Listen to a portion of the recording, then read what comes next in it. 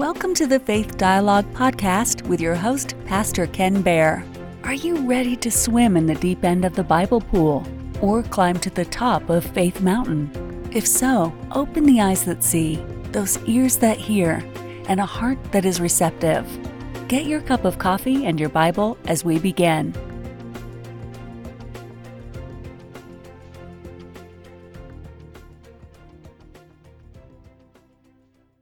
Today we're going to be looking at the very first of the miracles of Jesus. Water into wine at the wedding of Cana. If you have your Bible, you can go ahead and open it up. Turn to the second chapter of the Gospel of John. We're going to be beginning, starting in the very first verse, verse 1, in a while. In the Gospel of John, the Apostle John calls these miracles that we're going to be taking a look at signs. That will be significant as we go on and we'll start to unpack this story. If you're present at any of my previous teachings, my previous sermons on the Gospel of John, you may remember that I emphasized that, and I did this over and over, that the Gospel of John actually stands alone. It's very unique compared to the other Gospels, Matthew, Mark, Luke, and John, John being the fourth. It stands alone for a number of reasons. Number one, in the other three Gospels are all called synoptic Gospels. Synoptic starts with the word syn, which actually means together. These three Gospels are comparable. The first three, Matthew, Mark, and Luke, follow a very similar sequence. They have many of the same stories, and they often have nearly identical wording. The Gospel of John is distinct, however. The indication is that John was already aware that these other Gospels were in existence. They were already being circulated through the Roman Empire. And in writing his account, he carefully chose particular stories. So often stories that were completely unique, that are not included in any of the other Gospels. Finally, John's focus was clearly on the divinity of Jesus Christ, the Messiah. In his gospel, he tells us exactly the purpose for writing the gospel, and it's also, and he writes it very specifically in the Gospel of John in chapter 20, verses 30 and 31. This is what John writes. He says, Jesus performed many other signs in the presence of his disciples, which are not recorded in this book. But these particular ones are written that you may believe that Jesus is the Messiah, the Son of God, and that by believing you may have life in his name. So we'll see, even beginning today, with this very first sign, this first miracle of Jesus of turning water into wine at the wedding of Cana. We'll see that the Apostle John's purpose is to provide evidence that Jesus is the Messiah, the Son of God. And he tells us that his greater purpose is that we may believe, you and I, we may believe that Jesus is the Messiah, and then believing we will have eternal life in his name. So John's Gospel is arranged as a collection of evidences concerning the Lord Jesus Christ, and the purpose is to clearly prove his divinity. In fact, you can take a look at the testimony of this gospel and a very carefully selected testimony about Jesus. His testimony actually starts in the very first chapter, in the very first verse, just one chapter before John 1:1, and this is what many call the prologue of the Gospel of John. It's an amazing testimony. This is what John wrote. He said, "In the beginning was the Word, and the Word was with God, and the Word was God. He was in the beginning with God. All things were made through him, and without him nothing was made that was made. In him was life, and the life was the light of men. And the light shines in the darkness, and the darkness did not comprehend it." This verbal testimony of John continues. A few verses later, John the Baptist says this. John says, "I baptize with water, but there stands one among you who you do not know. It is he who is coming after me that is preferred before me, whose sandal strap I am not worthy to loose." Jesus called John the Baptist the greatest of all the Old Testament prophets. Did you get that? Old Testament prophets, John the Baptist? Well, I thought John the Baptist was written about in the New Testament. This is the Gospel of John, Pastor Ken. We're in the New Testament. He's the Old Testament prophet? That's right. Jesus tells us that John was the fulfillment of the prophecy that the prophet Malachi gave. This is what Malachi said. He said, "Behold, I will send you Elijah the prophet before the coming of the great and dreadful day of the Lord, and he will turn the hearts of the fathers to the children and the hearts of the children to the fathers." So John the Baptist was the culmination, was the end, was the fulfillment of this prophecy that was given that just prior to the Messiah, Elijah, someone in the spirit of Elijah, would come and be able to turn the hearts of the children back to their fathers. So we see the oral testimony of the Apostle John and John the Baptist in chapter 1. Now let's go on to chapter 2. In chapter 2, where you are, we'll get this recorded event of the wedding at Cana, and we'll see how John is going to move us from just verbal testimony to the actual words of Jesus, to the actual works, the works of Jesus, which he calls signs. In fact, through the rest of the gospel, John will alternate between the words of Christ and the works of Christ. His purpose was to give testimony, to make a case, to prove a point, to change our hearts. So let's take a look at this carefully selected story of John, the very first of the signs. Remember, I mentioned that John calls these miracles signs. We'll see that this is actually what John says at the end of this passage today. In verse 11, he says, "This beginning of the signs that Jesus did in Cana of Galilee and manifested his glory, and his disciples believed in him." So why does John call these signs? Why doesn't he just call them miracles? Well, again, remember, this is testimony. Testimony is the declaration of a witness. If you remember the sermons I did on the eyewitness news, we talked about how these apostles were eyewitnesses of Jesus, and they could give testimony to the life and the works of Jesus. In the Gospel of John, the Apostle John gives us actually 7 signs, 7 miracles, all of what Jesus did, that are all testimonies of his deity. These are the 7 signs prior to the greatest sign of all, which is Jesus' resurrection from the dead. So here's the list of the 7 if you're taking notes. Number 1 is the one we're doing today, which Jesus is turning water into wine. In chapter 4, he heals the royal official's son in Capernaum.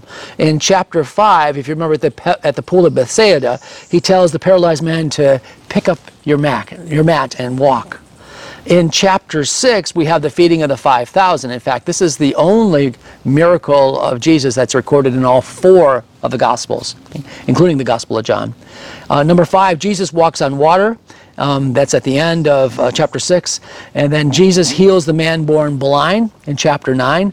And then finally, the greatest miracle of Jesus, other than the resurrection, is Jesus raises Lazarus from the dead. And that's in chapter 11 of John. And these are just selected signs. Remember, John the Apostle said that there were many, many other things that Jesus did that aren't even recorded in this book that he wrote. He says, "Therefore, there are many other signs Jesus performed in the presence of the disciples, which are not written." So there's many other things that could be written, but John selected these individually. So let's go ahead and get into John chapter 2, beginning with verse 1, and this is what it says. It says, "On the 3rd day there was a wedding in Cana of Galilee, and the mother of Jesus was there, and both Jesus and his disciples were invited to the wedding.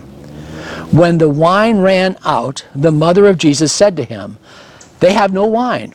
And Jesus said to her, 'Woman, what does that have to do with us? My hour has not yet come.' His mother said to the servants, 'Whatever he says to you, do it.'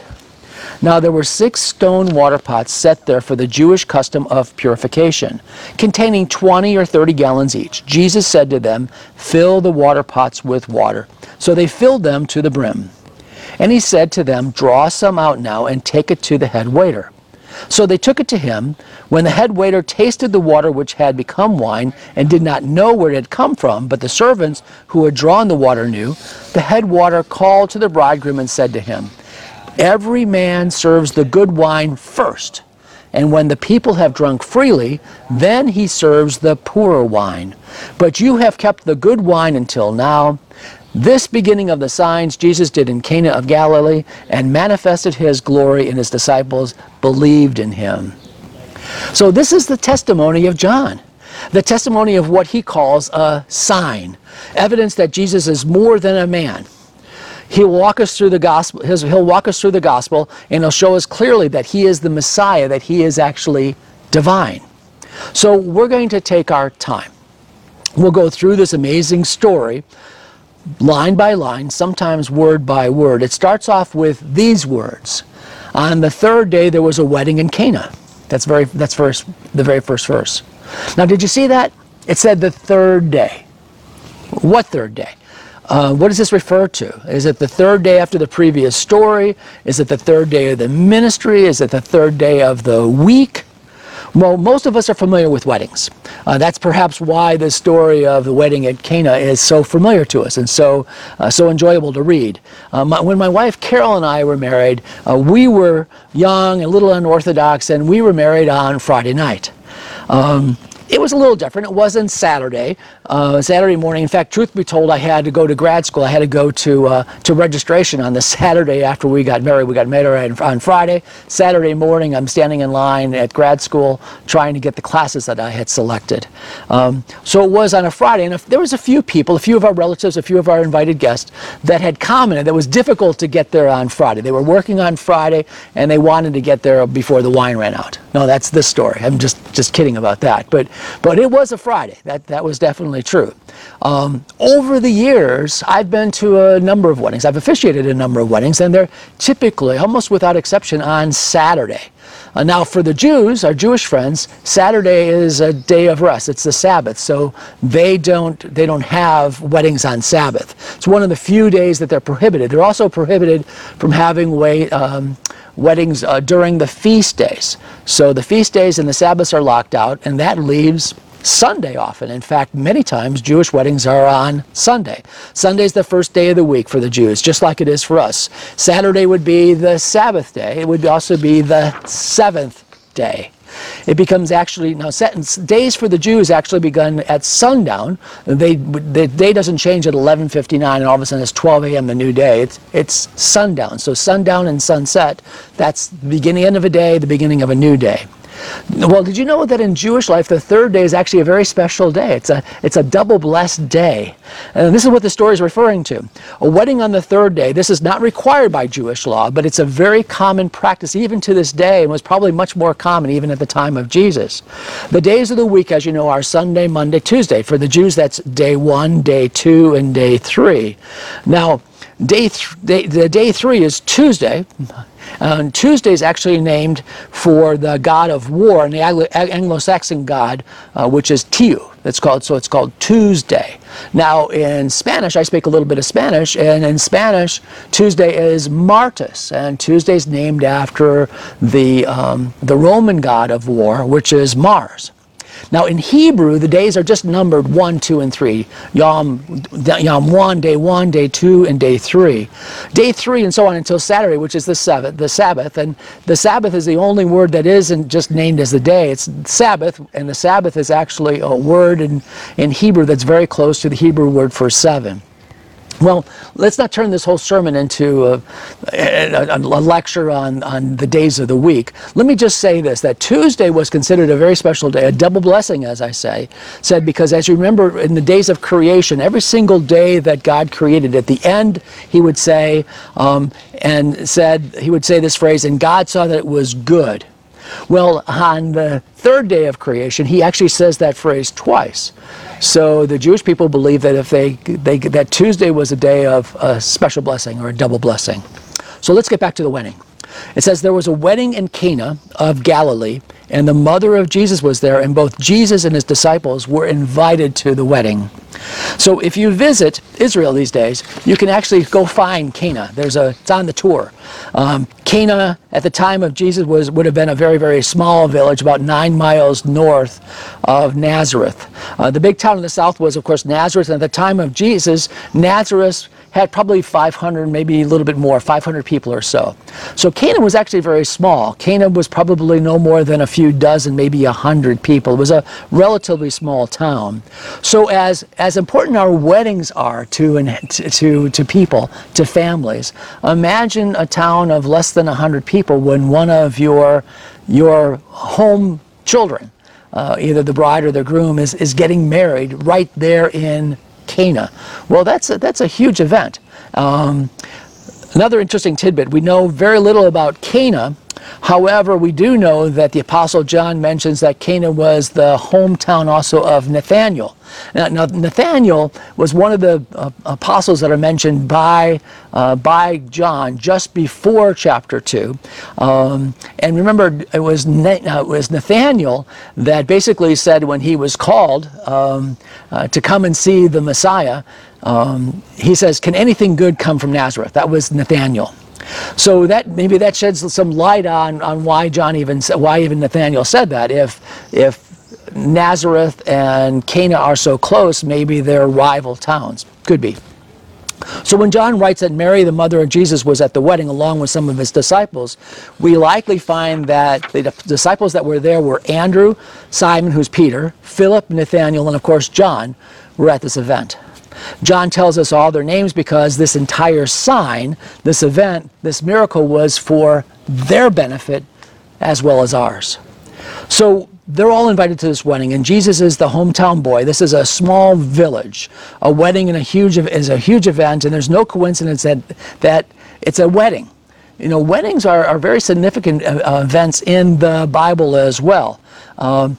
Weddings and marriages are often used have a deeper meaning, a symbolic meaning pointing to the relationship between God and Israel, or Christ and the church. For example, in Matthew 22, there's a parable about the wedding party for the son of a king, and he sends his servants out to gather people for the wedding. In the Gospel of Matthew, in chapter 25, the 5 virgins, remember, have their lamps, and they all go out and wait for the bridegroom, and the 5 who aren't prepared are disowned.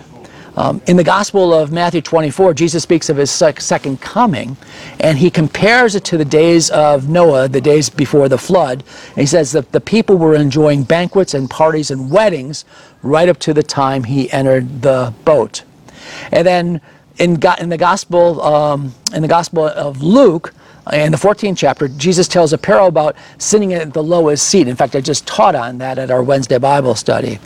And then finally, in the New Testament, the church is often called the bride of Christ. You've probably heard that. It's mentioned many, many times and all throughout the New Testament.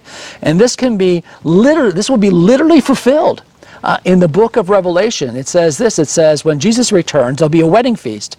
And in Revelation 19:7, this is what it says. It says, "Let us be glad and rejoice, and let us give honor to him. For the time has come for the wedding feast of the Lamb, and his bride has prepared herself."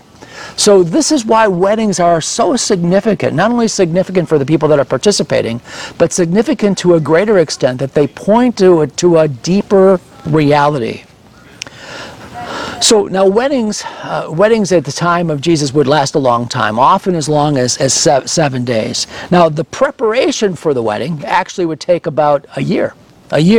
The plan for the wedding began with a betrothal, an engagement period. Remember we said that we read in the gospel that Joseph and Mary were betrothed to be married. Well, that was much more than our engagements these days. Our engagements these days are not that big of an event. But back in the time of Jesus, these were legally binding covenant contractual agreements that these two people would be married. The betrothal is in front of a family and witnesses, and it's a legal binding contract that can only be broken by divorce. Now, the couple was legally committed, however, the marriage was not consummated until after the wedding celebration. The very last of the guests left, that's when the couple would finally be able to get together. And as I said, it was typically about a year during the engagement period. So what was going on during that year? During that year of engagement? Was it so that the bride and the groom, or the future bride and groom, could get to know each other? Well, hardly. In fact, it was almost the opposite. The husband was typically busy, or the husband-to-be was often very, very busy, often completely separated from the bride, and most likely at his father's house, building a dwelling, building an attachment to the house. These were extended families. So the young man would go back home to his father's home, and he would start adding on, building a dwelling place for he and his bride.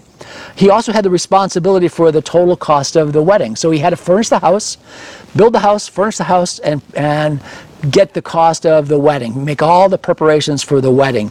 And then when everything was finally done, the wedding could begin.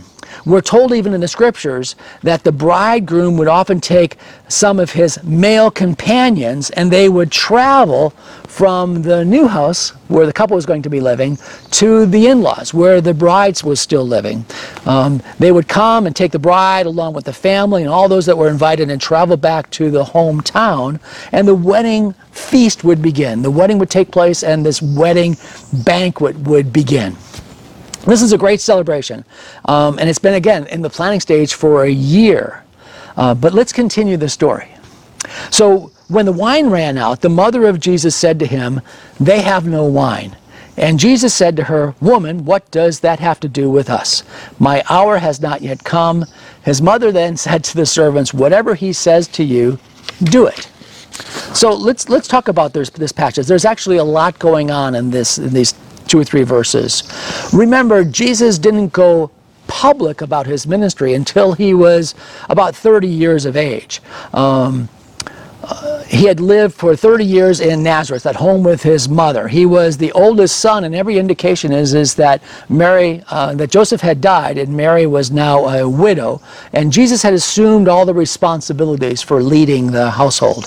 As the eldest son, he had assumed these responsibilities and cared for the household, beginning with his mother Mary. Now, Jesus was no longer just the boy from Nazareth. However, everything had changed. He had turned 30 years old, the age that David began to serve as king in Jerusalem. 30 years old was also the age that a Levite would become a priest, would begin to serve as priest in the temple after years of education and instruction. So Jesus' transition into ministry was public. He had gone out and been baptized by John the Baptist. He then calls Andrew, Peter, Philip, Nathanael, and likely John to follow him and be his disciple. So Jesus is there with his 5 disciples along with his mother Mary. And then comes this dilemma. Verse 3, when the wine runs out. Now that's a problem. In fact, it's more than a problem. It's actually a catastrophe. This is a colossal faux pas. This is the biggest event probably of the year, if not many years. It's a small town. And wine is a very important staple at these weddings. If you remember also, if there was anything that the bridegroom had done, he had spent a year preparing. And his responsibility was not only prepare the house and the furnishings to be able for his new bride, but also to be able to plan the wedding completely. He had to acquire everything that was necessary. He had to demonstrate his ability to take care of her for the rest of her life. But now the wine was gone. Perhaps there were some more guests than had been planned. Perhaps the party was going on for a few more days than originally had been planned. It didn't matter. This was a huge faux pas. It was a blunder. As I said, wine was a staple in the ancient world. Wine was made from grapes and other fruits. It was fermented and normally added to water at all times in order to purify it and to make the water taste a little better. Often the water was from a stagnant source, and it didn't taste very well. Wine at weddings was not just water with a little wine added, but most likely the wine that was served at weddings was a much more robust wine. It was similar to the wine we would drink today. There's even an indication of this story, in this story, because at the end of this story, the head waiter called the bridegroom and said to him, "Every man serves the good wine first, and then when the people have drunk freely, he serves the poor wine." Other translations of the same verse says, when the people are well drunk. Or there's another translation that says, after the guests have had too much to drink, you can serve the inferior. So let's turn to the comments that are made by Mary and Jesus. Mary said to Jesus, "They have no wine." Now, it's interesting. I did some research. This is the only time in the New Testament that Mary makes any particular request of Jesus. In verse 4, after Mary says to him, "They have no wine," Jesus says to her, "Woman." He says woman. He doesn't say mom or mother, but he says woman. Now, you've probably heard it explained from, there's many, many experts in the Hebrew language, probably that know a lot more about the Hebrew than I do. They say it was not harsh at all for Jesus to call his mother woman. They say it's kind of like our English phrase ma'am. Many mothers are referred to as ma'am, especially in the South. Well, it may not be harsh, but it's definitely not intimate. He doesn't say mother or mom. It's courteous, but it's definitely not the same word that he would have used in his household. It is, however, the same word that Jesus used on the cross when he looked down from the cross and looked down at his mother, and he said, "Woman, behold your son." And then he handed her care to his apostle John. Now, I realize that many other teachers and preachers will emphasize this continuing, endearing relationship between Mary and Jesus and suggest, for example, that the only reason that Jesus even did this miracle was because his mother asked him. And, of course, Jesus does everything that Mary asks of him to do. But when they do this, they actually make two critical errors. First, they don't read the text for what it says very plainly. The wording is plain. Mary is no longer in a position to act as an authority in Jesus' life. She's no longer in a position to tell him what to do, to make suggestions to him. However, Jesus' words, woman, what does this have to do with us or me, is really not a harsh rebuke. It's more like a mild reminder.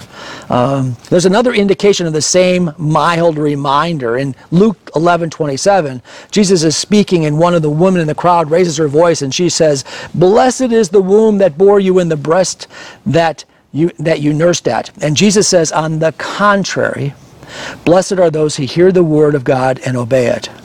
You know, Jesus' reply to his mother is clear. He's done doing his mother's business. He's now about his Father's business. And then he says, my hour has not yet come. Now, often it's said that this is an indication that Jesus was not planning on actually doing anything about the wine running out, but his mother convinced him. I don't believe the text is telling that, and this is why. While this is the first time we actually see this statement, "My hour has not yet come," it will not be the last. In fact, it's repeated often by Jesus in many different ways. We're going to see in chapter 7 of the Gospel of John that Jesus was going to the feast, and when he's going up to the feast, and they tried to seize him, and he said, "No, my hour has not yet come." In John chapter 8, it says, "Yet no one seized him because his hour had not yet come." And then in chapter 12 of John, the same gospel we're talking to, the Bible says, "The hour had come for the Son of Man to be glorified." You know, I put these together and I come to the conclusion that when Jesus is saying, "My hour has not yet come," it wasn't in reference to the wine at all. He was actually pointing to a future time when he was going to be going to the cross. That was the hour that Jesus had come for. This was a prophetic saying. The whole reason that Jesus had come and the fact that he was going to become the ultimate sacrifice for sins. So let's go on from this dilemma of having no wine to the solution that is provided by Jesus. It's an interesting story. The text says, "There were 6 stone water pots set there for the Jewish custom of purification, containing 20 or 30 gallons each." So that's as much as 180 gallons. That's going to be a lot of wine. That's enough wine to last for the villages of Cana and Nazareth and much of Galilee, probably for the entire year. Now these are huge stone water pots. Now they're not meant for drinking. They're actually meant for purification, and that's actually what the text says. They're there for purification. According to the Jewish laws, a lot of things had to be purified. All utensils, clothing, pots, pans, not necessarily be washed, but it was a ceremony of purification that they used water for. It's not like running things through the dishwasher or the laundry. It's a ritual, a rite. Notice the text says that they filled them to the brim. Now, I think this is good because it alleviates anybody coming and saying, well, maybe somebody slipped some strong wine into it so that all of them looked like they were wine. But that's not what happened. But look what happens. This sign, this miracle of turning the water into wine is actually very understated by the Apostle John. Because in verse 8 it says, draw some out now and take it to the head waiter. These are the words of Jesus. So they took it to him. When the head waiter tasted the water which had become wine and did not know where it had come from, but the servants who had drawn the water knew, the head waiter called the bridegroom and said to him, every man serves the good wine first, and when the people have drunk freely, then he serves the poor wine, but you have kept the good wine until now.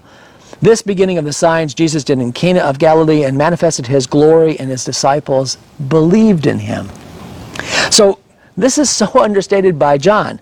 There's no indication that Jesus even came close to the water, or these stone jars, that would have miraculously turned into wine.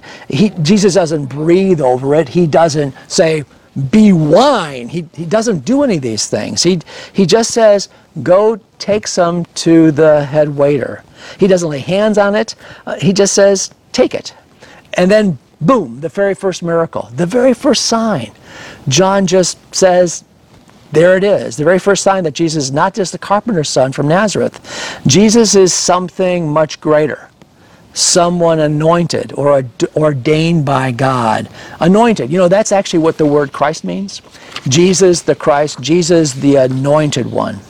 The water had become wine, and it was obviously apparent because the head waiter calls the bridegroom. Now, why did he call the bridegroom? Well, again, remember I said that the Jewish custom was that the bridegroom was responsible for all of the wedding, and the wine was his responsibility. And the head waiter says this, I'm going to read it again. It says, every man serves the good wine first, and then the people have drunk freely. Then he serves the poor wine, but you've kept the good wine until now. So what's he saying? Well, the first part is kind of a truism, and it's kind of true for today. I mean, I remember even when my mom was setting up in our house for a dinner party, and the good china was out and everything was out, and the very best appetizers and the drinks, everything was the very, very best. But then as time went on, what else was in the refrigerator? If people stayed around for a little bit, there was some liver sausage or something that you could serve the guests. But the best always came out first. So that's kind of a truism. But however, he says, and after the people have drunk freely, and they've had enough, after they've had plenty to drink, then they serve the poor wine.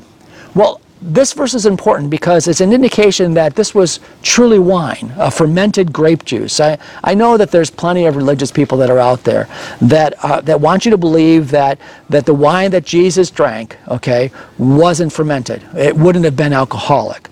But that's not what the Scripture teaches. It just isn't. Jesus actually commented on his own use of wine, and he said this. He says, the Son of Man came eating and drinking, and they say he's a glutton and a drunkard, a friend of tax collectors and sinners. See, the Bible doesn't prohibit drinking wine. Some churches do, but the Bible never says that. In fact, Paul tells Timothy, he says, Timothy, stop drinking only water and use a little wine instead because of your stomach and your frequent ailments. If you choose to abstain from alcohol, that's fine. That's a noble and honorable thing, and it's fine. In fact, it may be a great blessing to you and save you from any embarrassment at some time in the future, because overindulgence is not only embarrassing and can land you in jail, but it's also sinful. The fact of the matter is that although alcohol can be abused, and often is abused, it's still part of God's good creation, and it's not prohibited in Scripture. You can be a good Christian and still drink wine. Prohibiting drinking any alcohol and teaching that it's a commandment of God found in the Bible is what's called legalism. Actually, legalism in all of its prohibitions does more harm than alcohol does. The Apostle Paul tells us that in the letter to the Colossians. In Colossians chapter 2, it's a larger verse, but I want to read this to you. It says this. It says, since you died with Christ to the elemental spiritual forces of the world, why, as though you still belong to the world, do you submit to its rules? Do not handle, do not taste, do not touch. These rules, which have to do with the things that are destined to perish with use, are based on merely human commands and teachings. Verse 23 says, such regulations indeed have an appearance of wisdom, with their self-imposed worship, their false humility, and their harsh treatment of the body, but they lack any value in restraining sensual indulgence. And the final words of these texts, I'm going to leave it at that. The final words of these texts we chose today goes to the purpose of this sign, this miracle. Verse 11 says, "This is the beginning of the signs Jesus did in Cana of Galilee and manifested his glory, and his disciples believed in him." This was sign number one. The disciples believed in him. That's what the gospel says. Remember that the Apostle John told us the reason that he wrote the gospel. He said, "These things are written that you may believe that Jesus is the Christ, the Son of God, and have eternal life in his name." So let me close with this thought. Do you remember that I said weddings and marriages are not only a huge part of ancient Israel, much like they are today, but actually the Bible often uses weddings as a symbol of something that's greater, of a deeper spiritual meaning, a metaphor to illustrate the relationship between God and man. Well, let me recount some of these for you. In Revelation 19:7, the church is called the bride of Christ. And this is so literally fulfilled that in the book of Revelation we see that when Jesus returns, there'll be a wedding feast. And the scripture reads, "Let us be glad and rejoice, and let us give honor to him, for the time has come for the wedding feast of the Lamb, and the bride has prepared herself." Now see, here's the thing. If you're in Christ, you are a member of the church, the body of Christ. God says that collectively we all are invited. Actually, more than just invited, we are the honored guests at this marriage supper of the Lamb. Now, Jesus is acting just like the bridegroom that I told you about. He calls himself a bridegroom a number of times. When people ask about fasting, for example, he says the guests don't fast while the bridegroom is still present. And this betrothal, this period of time between the time that the man and the woman are betrothed, have this covenant relationship, and the time that the wedding actually takes place is as a period of time. What happened? What did the bridegroom do during that time? What did the bridegroom do during that time? Well, he would leave. He would go to his father's house, and he would prepare a place for his bride, building a house and providing all the furnishings for a place to live with his bride. These were extended families, and the bridegroom was responsible for not only preparing a house for the bride, but also full responsibilities for everything that was needed. And then when everything was ready, the wedding would begin.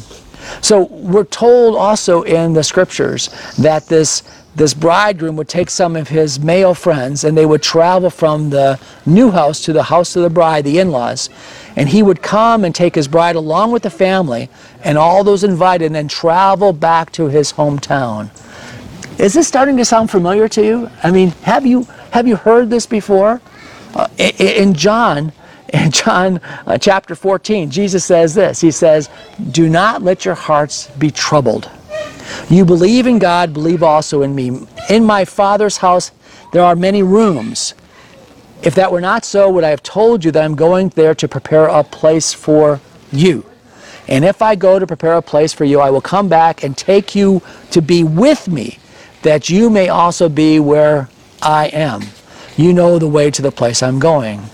See, that's my Jesus. And that's why I love this Gospel of John so much. He presents these stories, these signs to us that relate so well, not only to what was going on in Israel at the time, but so often they're metaphors of this relationship that we have with God.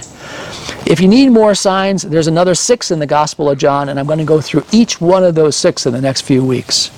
They're all signs that Jesus is the Christ, the Son of the living God, and that in him you can have life and have it to the full.